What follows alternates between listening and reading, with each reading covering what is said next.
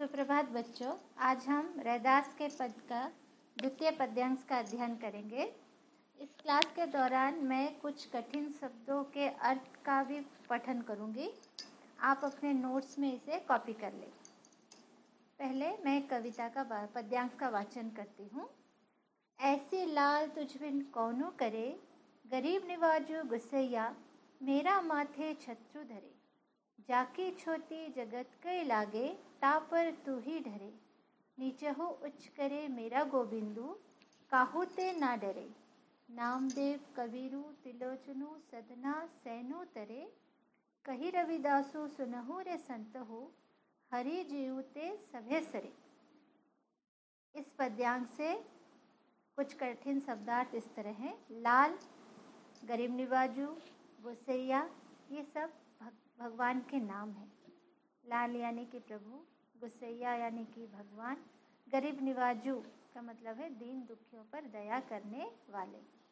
माथे यानी मस्तक। छत्र धरे यानी कि छाता या मुकुट धारण करना। छोटी का अर्थ है छुआछूत। जगत को लागे, जगत मतलब संसार के लोगों को लगती है। तू ही ढरे, तुम ही द्रवित होते हो। यहाँ तुम का से भगवान से है। निचहु, निच को भी। उच्च करे, ऊंची पदवी प्रदान करते हैं। नामदेव, त्रिलोचन, सदना, कवि, सैनु, ये सब बड़े बड़े संतों के नाम यहाँ कहे गए हैं। हरि जीव, हरि जी से। सभे सरे का अर्थ है सब कुछ संभव हो जाता है।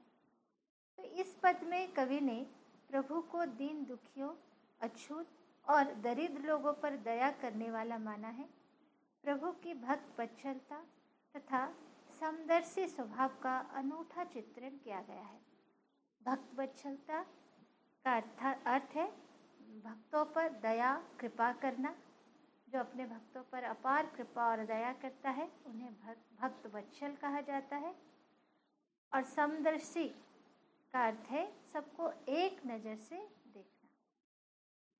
प्रभु की असीम कृपा का वर्णन करते हुए कवि कहते हैं कि हे स्वामी, आपके अतिरिक्त दीनहीन भक्तों पर ऐसी कृपा और कौन कर सकता है। हे प्रभु, तुम ही ऐसे कृपालु तथा गरीबों पर दया दृष्टि रखने वाले हो, जिसने मुझ जैसे नीच प्राणी के माथे पर राजाओं जैसा छत्र रख दिया, अर्थात मुझ जैसे तुच्छ प्राणी को भक्त के रूप में अपनाकर मुझ पर अपार कृपा की तथा मुझे संसार में उच्च स्थान प्रदान किया।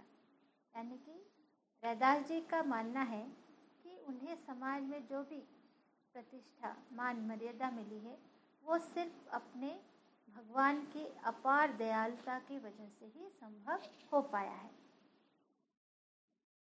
कवि पुनः ईश्वर की दयालुता का वर्णन करते हुए कहते हैं कि हे प्रभु, जिसके छूने मात्र से संसार के लोग अपवित्र हो जाते हैं, ऐसे मुझ अछूत पर तुम ही द्रवित हुए और तुमने ही अपनी दया दृष्टि दिखाई।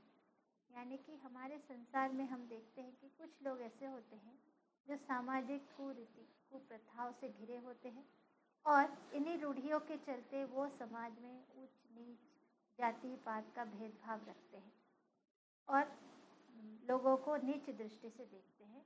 पर रैदास जी कहते हैं कि जो समाज के लोग जिसको नीच समझकर उसकी अवहेलना करते थे, आपकी दया की वजह से ही ये संभव हो पाया कि उसी संसार में लोगों ने ऐसे इंसान को इतनी उच्च कोटि का संत माना।